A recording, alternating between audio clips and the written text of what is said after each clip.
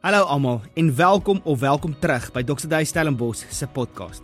Aan die einde van hierdie episode, neem asseblief 'n oomblik om te subscribe aan ons YouTube kanaal en ons ander sosiale media platforms, sodat jy op datum kan bly met wat aangaan hier by Dr. Terblanche en ook die inhoud maklik met ander kan deel. Maar meer belangrik, ek vertrou dat die volgende boodskap jou sal inspireer om die volgende tree te vat in jou geloofsjourney. Geniet dit. As ek praat oor gloriedraers, dink ek vir baie mense is dit 'n vreemde konsep om te dink ek is 'n God se gloriedraer in hierdie wêreld.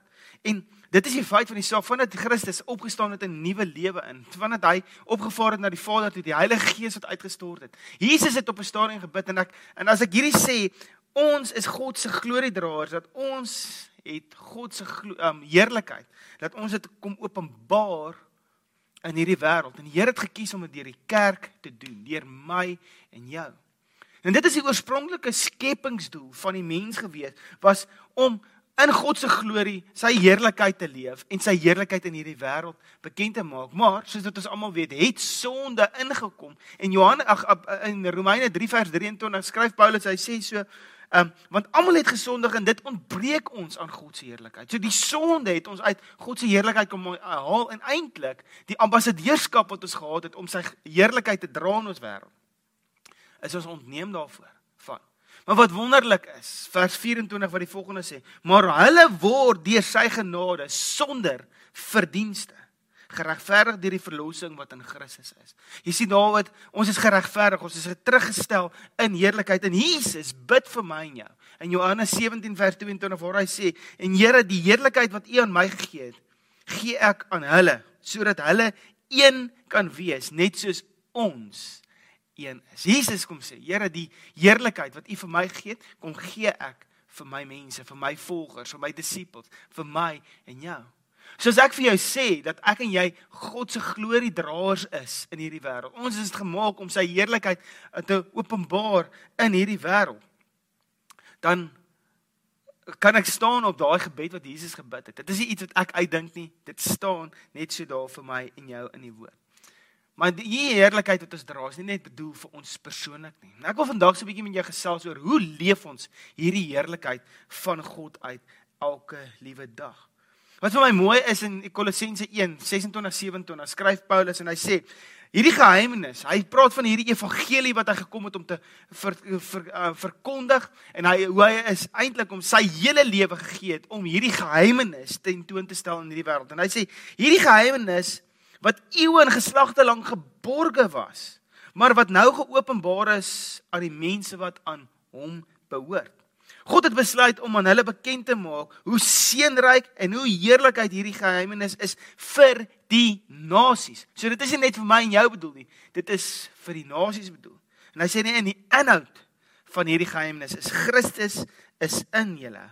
Hy is julle hoop op heerlikheid.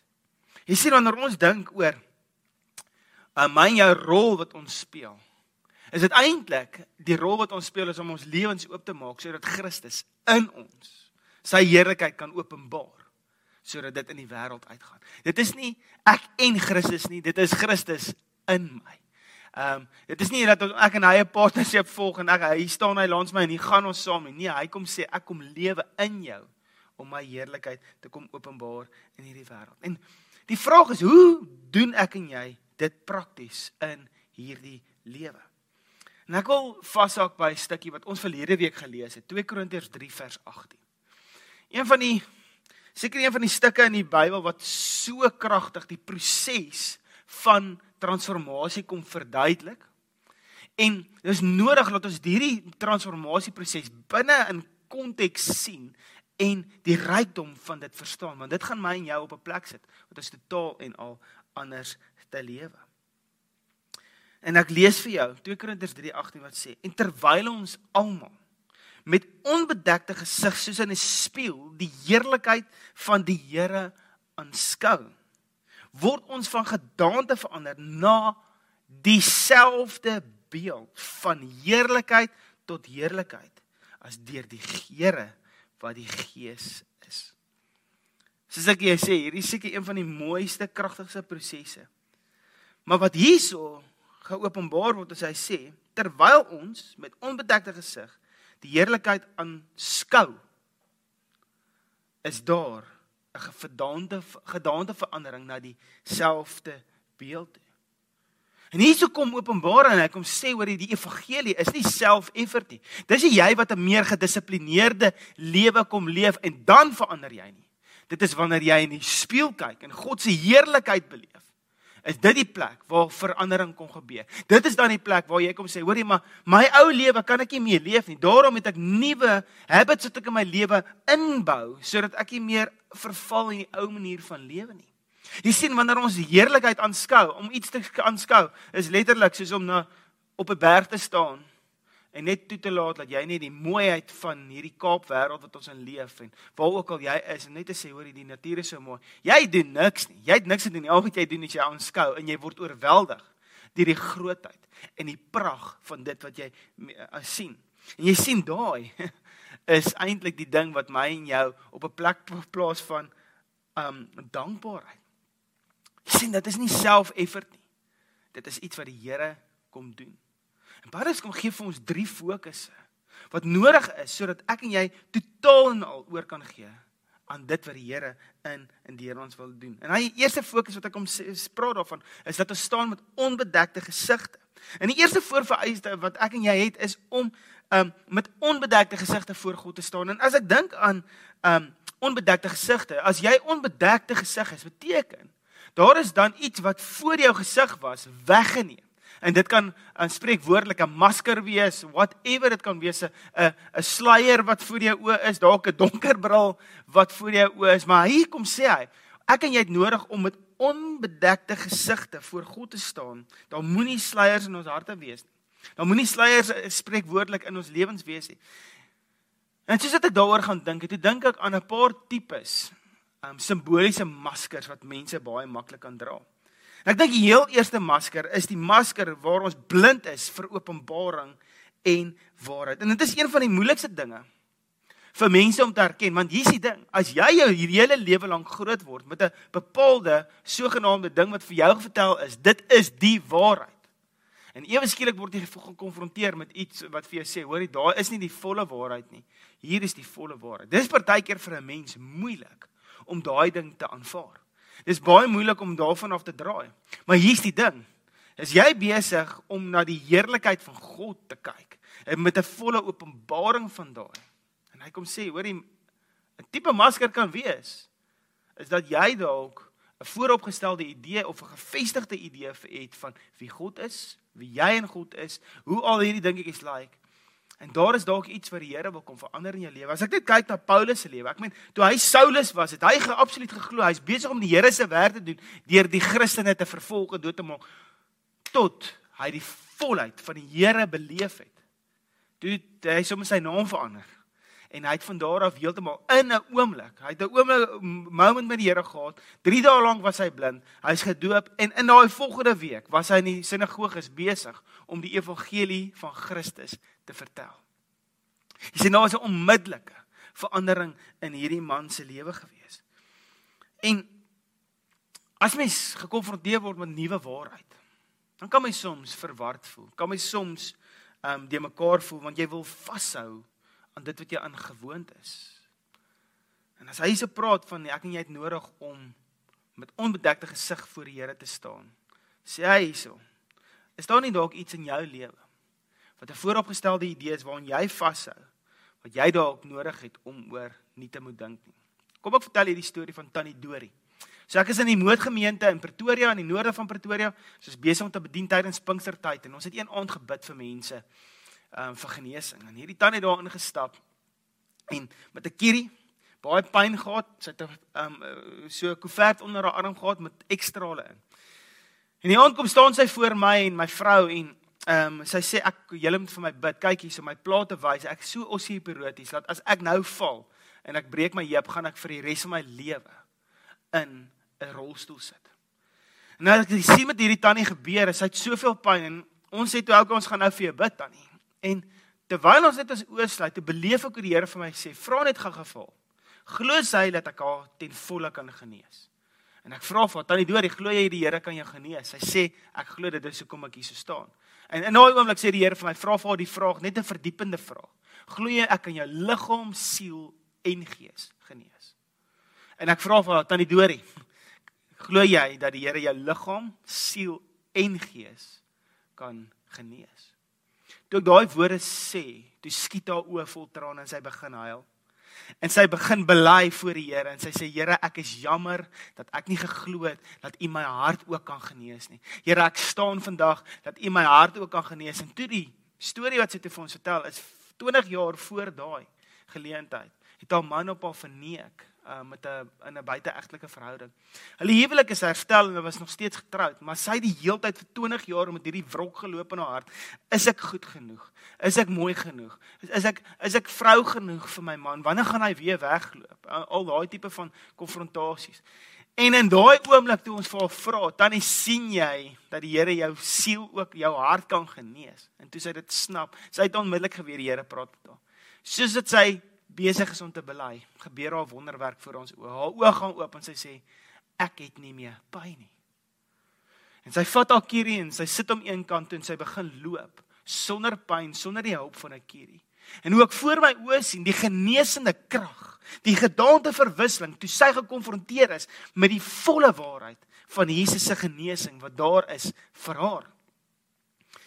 Een van my kollegas se vrouens kom na my toe en die tannie het 2 blokke van hulle huis af gebly en sy sê, JT, ek ken hierdie tannie al vir jare. Sy was regtig siek, sy was regtig seer, maar sy is regtig nou genees. En ek gee die eer aan die Here vir wat daar gebeur het met daai vrou, want dit is die volheid van die openbaring van die evangelie. En sy het met 'n ander verwagting daar aangekom. Sy het met 'n ander verwysingsraamwerk daar aangekom. Ons gaan hande op haar lê en dan gaan sy genesing beleef. En op die einde van die dag het sy eintlik vir haarself gebid. En sy het self net die waarheid kom vasmaak in haar lewe. En toe staan sy met 'n onbedekte gesig voor die Here. En daar was genesing in haar lewe.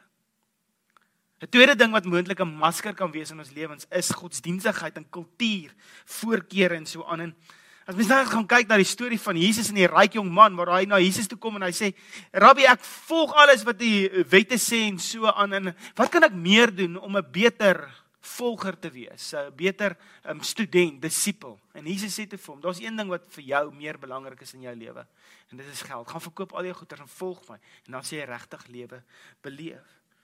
En nou sien hierdie ouetjie draai daar so weg en hy's eintlik hartseer omdat hy daar moet weggaan, want hy het gehoop hy kry 'n ander antwoord, want geld was vir hom verskriklik belangrik. Jy sien, daar's partykeer, hy het gedink sy godsdiens, sy volg van reëls gaan hom op die einde van die dag 'n beter disipel maak. Maar toe Jesus vir hom sê, daar's een ding wat vir jou meer belangrik is, daai ding is eintlik die God in jou lewe. Toe kon hy dit nie neerlê nie. En dit kan moontlik wees in ons lewens dat daar godsdienstige manier van dink of daar kultuurvoorkeure op 'n plek gekom het waar dit so belangrik vir jou geraak het dat jy nie met 'n onbedekte gesig die heerlikheid van die Here kan aanskou nie. Want daar is die heeltyd goeders wat eers moet gebeur voordat jy die Here kan beleef. En ek dink as ek kyk na dit wat Jesus kom sê het vir ons en kom leer hy vir ons dat rituele, praktyke, kultuur, voorkeure, allerlei goeders trumf nie verhouding met hom nie. Persoonlike verhouding met hom is waaroor dit gaan. Hy staan op 'n stadium en hy sê, julle soek my in die geskrifte, julle fariseërs, julle godsdienstige mense, maar julle vind my nie, want ek is net hier langs julle. Ek het 'n paar weke terug die opmerking gemaak toe ons gepraat het oor die feeste wat die Jode nagevolg het. Dat 'n fees of 'n ritueel bring nie intimiteit met die Here nie. Die feit dat ons rituele het, die feit dat ons nagmaal hou, die feit dat ons mense verlede week gedoop het, al daai dingetjies, daai handelinge, godsdienstige handelinge, as dit intimiteit met die Here bevorder, dan is dit reg, dan is dit 'n goeie ding. Dit is hoekom ons aanbid, dit is hoekom ons kniel voor die Here, dit is hoekom ons journal, in ons harte oop vlek voor die Here en dit neerskryf. Transformasie gebeur nie wanneer ek en jy moet presteer nie. So kom sê hy vir ons, transformasie gebeur wanneer ons met onbedekte gesigte aanskou. 'n derde masker wat ek dink daar is die onkunde en wanopvatting of vooroordeling wat ons partykeer het rondom geskrifte. En as dit praat van onkunde, praat dit daaroor dat daar gebrek is aan kennis, dat ek nie weet regtig wat in die Bybel staan nie, want ek lees nooit my Bybel, jy weet. So wanneer ek en jy die heerlikheid van die Here wil aanskou, wanneer ons die waarheid wil sien, het ons nodig om ons Bybel te lees. Maar dan is daar 'n wanopvatting of 'n interpretasie, 'n verkeerde interpretasie van wat daarin is, dat mens dit buite konteks partykeer die Bybel kan aanhaal, en dan vorm dit eintlik jou waarheid, of dit staaf dalk jou waarheid. En ware openbaring kom om die konteks van dit wat in die Bybel staan, te verstaan, waarin dit gebeur. En hoe mens konteks bepaal is, as daar 'n skrif is wat vir jou uitstaan, bepaal net wat is vooraf gesê, en na dit gesê, dan kry jy baie maklik die konteks van hoekom iemand iets spesifiek dan sê. Partykeer het ons 'n vooropgestelde idee, en partykeer voel ons, dat ons die woord hoor, en dit pas nie in jou historiese programmering nie, dan kan dit nie van die Here al wees nie. Ek en jy het nodig om te gaan kyk na ons lewens, waar is daar maskers, waar het ons godsdienstige dinge wat ons mee besig is, waar is dalk op 'n plek, wat ons godsdienst, ons kultuur, waar ons onkunde en ons waninterpretasies, of waar ons blind is vir openbaring en nuwe waarheid. Daai kan maskers wees in ons lewens, spreekwoordelik, wat keer, dat ons die heerlikheid van die Here kan aanskou. As hy verder gaan, terwyl ons dan met onbedekte gesigte voor die spieël die heerlikheid van die Here aanskou, word ons van gedaante verander na dieselfde beeld. Transformasie gebeur deur na Jesus te kyk. Jesus kom sê self vir sy disippels, Johan 13 vers 34 en 35, sê, hierdie is 'n nuwe gebod wat ek aan julle gee, dat julle mekaar moet lief hê soos wat ek julle lief gehad het. Want hierdan gaan mense weet dat julle my disippels is, met die liefde wat julle onder mekaar het. Hy het gekom en hy kom sê, hoorie, maar ek weet wie jy is, en jy het nodig om te gaan doen soos dat ek dit gedoen het. Jy het my aanskou, so gaan hê, so lief. Ek dink net dadelik aan iemand soos Matteus, hoe Jesus daar so om die tafel sit, toe hy daai vir hulle gesê het, en Matteus vra, Jesus, vertel vir my verder, en Jesus sê vir hom, Matteus, waar was jy toe ek jou ontmoet het? Nee, ek was 'n tollenaar. En wat het ek toe gedoen? Nee, Jesus, jy het my laat jou volg. Ek kon jou volg. En soos dat ek jou gevolg het my lewe verander. Jy het my onvoorwaardelik aanvaar. En Jesus sê presies, hoe ek jou lief gehad het, so moet jy die wêreld gaan lief hê. Daai kom wys vir ons wie Jesus is. En soos dat ons aanskou wat Christus gedoen het, soos dat jy jou Bybel lees, soos dat jy sien hoe Jesus gefunksioneer het, dit is waar ons lewens verander. 2 Korintiërs 4 vers 6 sê dit so mooi, en ek lees uit die Boodskap vertaling. Hy sê, God het heel aan die begin gesê, laat daar lig wees, laat die donker verdwyn. En daai selfde God wat dit gesê het, het ook op 'n dag my lewe kom nuut maak. Dis nou Paulus wat dit sê. Hy het met sy helder lig in my donker lewe kom skyn. Toe het ek vir die eerste maal besef hoe groot en hoe vol heerlikheid hy is. Dit, die nuut maak, het natuurlik gebeur toe ek van aangesig tot aangesig met Jesus te staan gekom het. Weet jy wat so ongelooflik van hierdie misterie van die evangelie is? Hoe meer ek my lewe draai na Jesus toe en aanskou wat hy doen in my lewe, in ander se lewens, in die Bybel konteks waar dit vertel word, hoe meer maak ek my hart oop. Hoe meer staan ek met 'n onbedekte hart om Jesus te leef. Een van die mooi voorbeelde is hoekom dieet, tradisionele crash diets nie werk nie, want die fokus is kos. So as ek fokus op kos wat ek nie mag eet nie, wat gebeur met jou? Jy kry die hele tyd lus om te eet, jy kry die hele tyd lus om jou dieet te breek. En dit is dieselfde probleem met 'n sonde fokus. As ek en jy sonde gefokus is in ons lewe, ek moet hierdie ding uitsorteer, ek moet hierdie ding uitsorteer, ek moet hierdie ding uitsorteer, dan is jy die hele tyd gefokus op die ding wat jy moet uitsorteer. Maar die geheim hierso lê in die fokus op Christus. En as jy gaan kyk in die Nuwe Testament, is daar meer gedeeltes wat fokus om te sê, ek bely Christus, ek bely Christus, ek bely Christus, ek lê my lewe neer voor Christus, ek fokus op Christus, ek fokus op Christus. Daar's 3 verwysings na wanneer daar sonde is in jou lewe, bid saam met mekaar en dan sal daar genesing gebeur. Praat oor accountability om jou hart oop te maak, om mense in te nooi in jou wêreld in sodat hulle kan raad gee, goddelike raad ook kan gee vir jou. Maar daar's meer fokusse op Christus. En wanneer ek en jy op Christus fokus, wanneer ons na die prototype kyk van wie ons eintlik is, dit is waar verandering werklik gebeur. Dit lê nie in my en jou self-effort nie. Dit lê in ons fokus op wie Christus is. En sê maar, dis wie Christus is. Hy is my prototipe. Daarom is ek en hy, is ek soos hy geskep. En daarom kan ek in oorwinning lees. En ek sê die volgende ding. My nuwe identiteit in hom maak transformasie 'n moontlikheid en 'n werklikheid in my lewe. Ek kan 'n draer wees van God se heerlikheid. Hoekom? Omdat ek hom aanskou. En omdat ek van gedaante verwissel as gevolg van hom. En dit bring my by my derde punt. Daai word soos Christus is God se werk. Dis nie my werk nie. Soos wat ek op hom fokus, sê hy, ek gaan jou van gedaante verwissel. Soos wat ek met 'n onbedekte gesig sien, hom aanskou, word ek van gedaante verander, van heerlikheid tot heerlikheid, as deur God, die Here, wat die Gees is. My word is 'n resultaat van die Heilige Gees se werking in my lewe. En Paulus kom sê die volgende, hy sê, ek plant die saad, en Apollos kom en gee water, maar dit is God wat die groei bring. En hier is die ding, my werk en jou werk, is om Jesus te aanskou. Ons lewens voor hom neer te sit en te sê, Here, ek gaan met 'n onbedekte gesig voor U staan. Ek gaan eerlik wees. Ek gaan sê, hier's 'n klomp ou maniere van dink en doen en programmering en godsdienstigheid in my lewe. Ek gaan nou op U fokus. En wanneer ek dit doen, dan lyk my worship anders, dan lyk my lewe anders, dan lyk my gewoontes anders, dan lyk my emosionele uitbarstings anders, dan lyk my taalgebruik anders, dan lyk my seën na mense toe anders, die manier hoe ek myself handhaaf in my samelewing, by my werksplek, dis my familie, dit lyk anders, omdat ek van gedaante verwissel, omdat ek op Christus gefokus is. En hier is die ding, die Heilige Gees kom bring vir ons die openbaring van wie Christus is. En sê Jakobus, as jy wysheid nodig het, in die begin van Jakobus 1, vra vir die Here wat altyd vir jou sal gee. As jy openbaring nodig het, sê vir die Here, Here, ek het openbaring nodig. Want hierso is sy belofte. As ek en jy met onbedekte gesigte in 'n spieël, soos in 'n spieël die heerlikheid van die Here aanskou, word ons van gedaante verander na dieselfde beeld. Nie ietsie wat lyk soos hier, dieselfde beeld as Christus, van heerlikheid tot heerlikheid, deur God wat Gees is.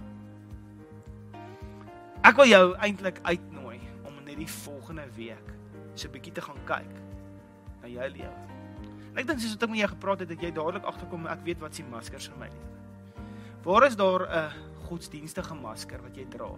Vooropgestelde idees wat moontlik uit die nuwe openbaring wat God vir jou bring, terughou. Jy kan dit nie sien nie, want daar's iets voor jou oë. Waar is daar iets in jou lewe wat jy net weet, hoorie, maar as dit kom by my kultuur, as dit kom by my eintlik die opvatting van die Bybel, is daar waninterpretasies as gevolg van ou programmering in my lewe wat veroorsaak dat ek nie dit kan sien nie. Waar is jy blind dalk vir nuwe openbaring? En hier is die ding wat jy die Here voor kan vertrou, is om soos Paulus 'n Damaskuspad oomblik te kan hê, waar Jesus in al sy heerlikheid voor jou verskyn. En soos wat hy sê in 2 Korintiërs 6 vers 4 vers 6, wat hy sê, hierdie nuut maak het natuurlik gebeur, toe ek van aangesig tot aangesig met Jesus te staan gekom het. My vertroue is, dat daai met ons elkeen sal gebeur. En nie net een keer nie, maar konstant, want soos wat ek en jy aanhou na Christus kyk, is ons besig om te verander, na hoe Christus lyk. Dis my begeerte, dis my gebed vir myself, dis my gebed vir jou, is dat jy op 'n plek sal wees, waar daai kan gebeur in jou lewe. Ek wil jou aanmoedig om in hierdie week introspeksie te gaan doen, die Here in te nooi in jou wêreld in, en te sê, Here, kom maak nuut dit wat nuut gemaak moet word. Vader, ek dankie vir hierdie woord. Ek dankie vir dit wat U in die Bybel vir ons kom openbaar, deur hierdie disipelmaker wat in Paulus is. Here, dankie vir hierdie openbaring wat U net kom neergee, die inspirasie van die Gees, om te vir ons te kom duidelike riglyne gee oor hoe ons transformasie beleef, Here. Ek weet, ek bid namens ons elkeen as ek sê, Here, ons wil U heerlikheid dra in hierdie wêreld. En Vader, kom maak van ons onbedekte gesigte. Here, kom haal alles wat voor ons gesigte is. Kom haal dit uit die pad uit, sodat ons met onbedekte gesigte die volheid van Jesus kan sien. Vader, ek kom bid, soos dat ons maklik sonde gefokus raak, fout gefokus raak, dat ons Jesus gefokus sal raak. Wanneer ons foute in mense sien, Here, dat ons eerder Christus in mense sal gaan soek. Wanneer ons foute in onsself sien, dat ons eerder Christus sal gaan soek in onsself, Here. En ek weet, Vader, sodat ons U heerlikheid aanskou. Die goeie werke wat U mee besig is. Met dankbaarheid reageer, met vrygewigheid reageer. In genade lewe. Vader, ek weet, dit is waar die begin van ons transformasie is. En ek weet nie vir wie ek nou bid nie, Vader, maar ek weet elke persoon is op sy eie journey, Here. Van ons is nuwe Christene, van ons is al 'n hele ruk lank, van ons sit met 'n klomp ou programmering en U is besig om dit te kom vernuwe. Ek kom bid vir elkeen van hulle. Elkeen van ons wat in daai journey is, Here, laat die volheid van Jesus sal gebeur. En laat ons dieselfde beeld sal verander. Van heerlikheid tot heerlikheid, deur U Gees wat dit kom doen in ons lewens. Here, en ons kom sê net amen op dit. Amen, Vader, kom doen U goeie werk in ons, kom verander ons in ons gees en deur U Gees. Vader, mag U verheerlik word deur alles in ons lewens, mag U koninkryk gevestig word in ons wêreld. Ons eer U daarvoor in Jesus naam. Amen. Weerens dankie dat jy geluister het. As jy in die Stellenbosch of in die omliggende omgewing bly, sal dit so lekker wees om jou by een van ons Sondagdienste te sien. Vir aanwysings, dienstye en inligting oor ons kinder- en studentebediening, besoek ons by doxadio.org/Stellenbosch. Dis doxadio.org/Stellenbosch.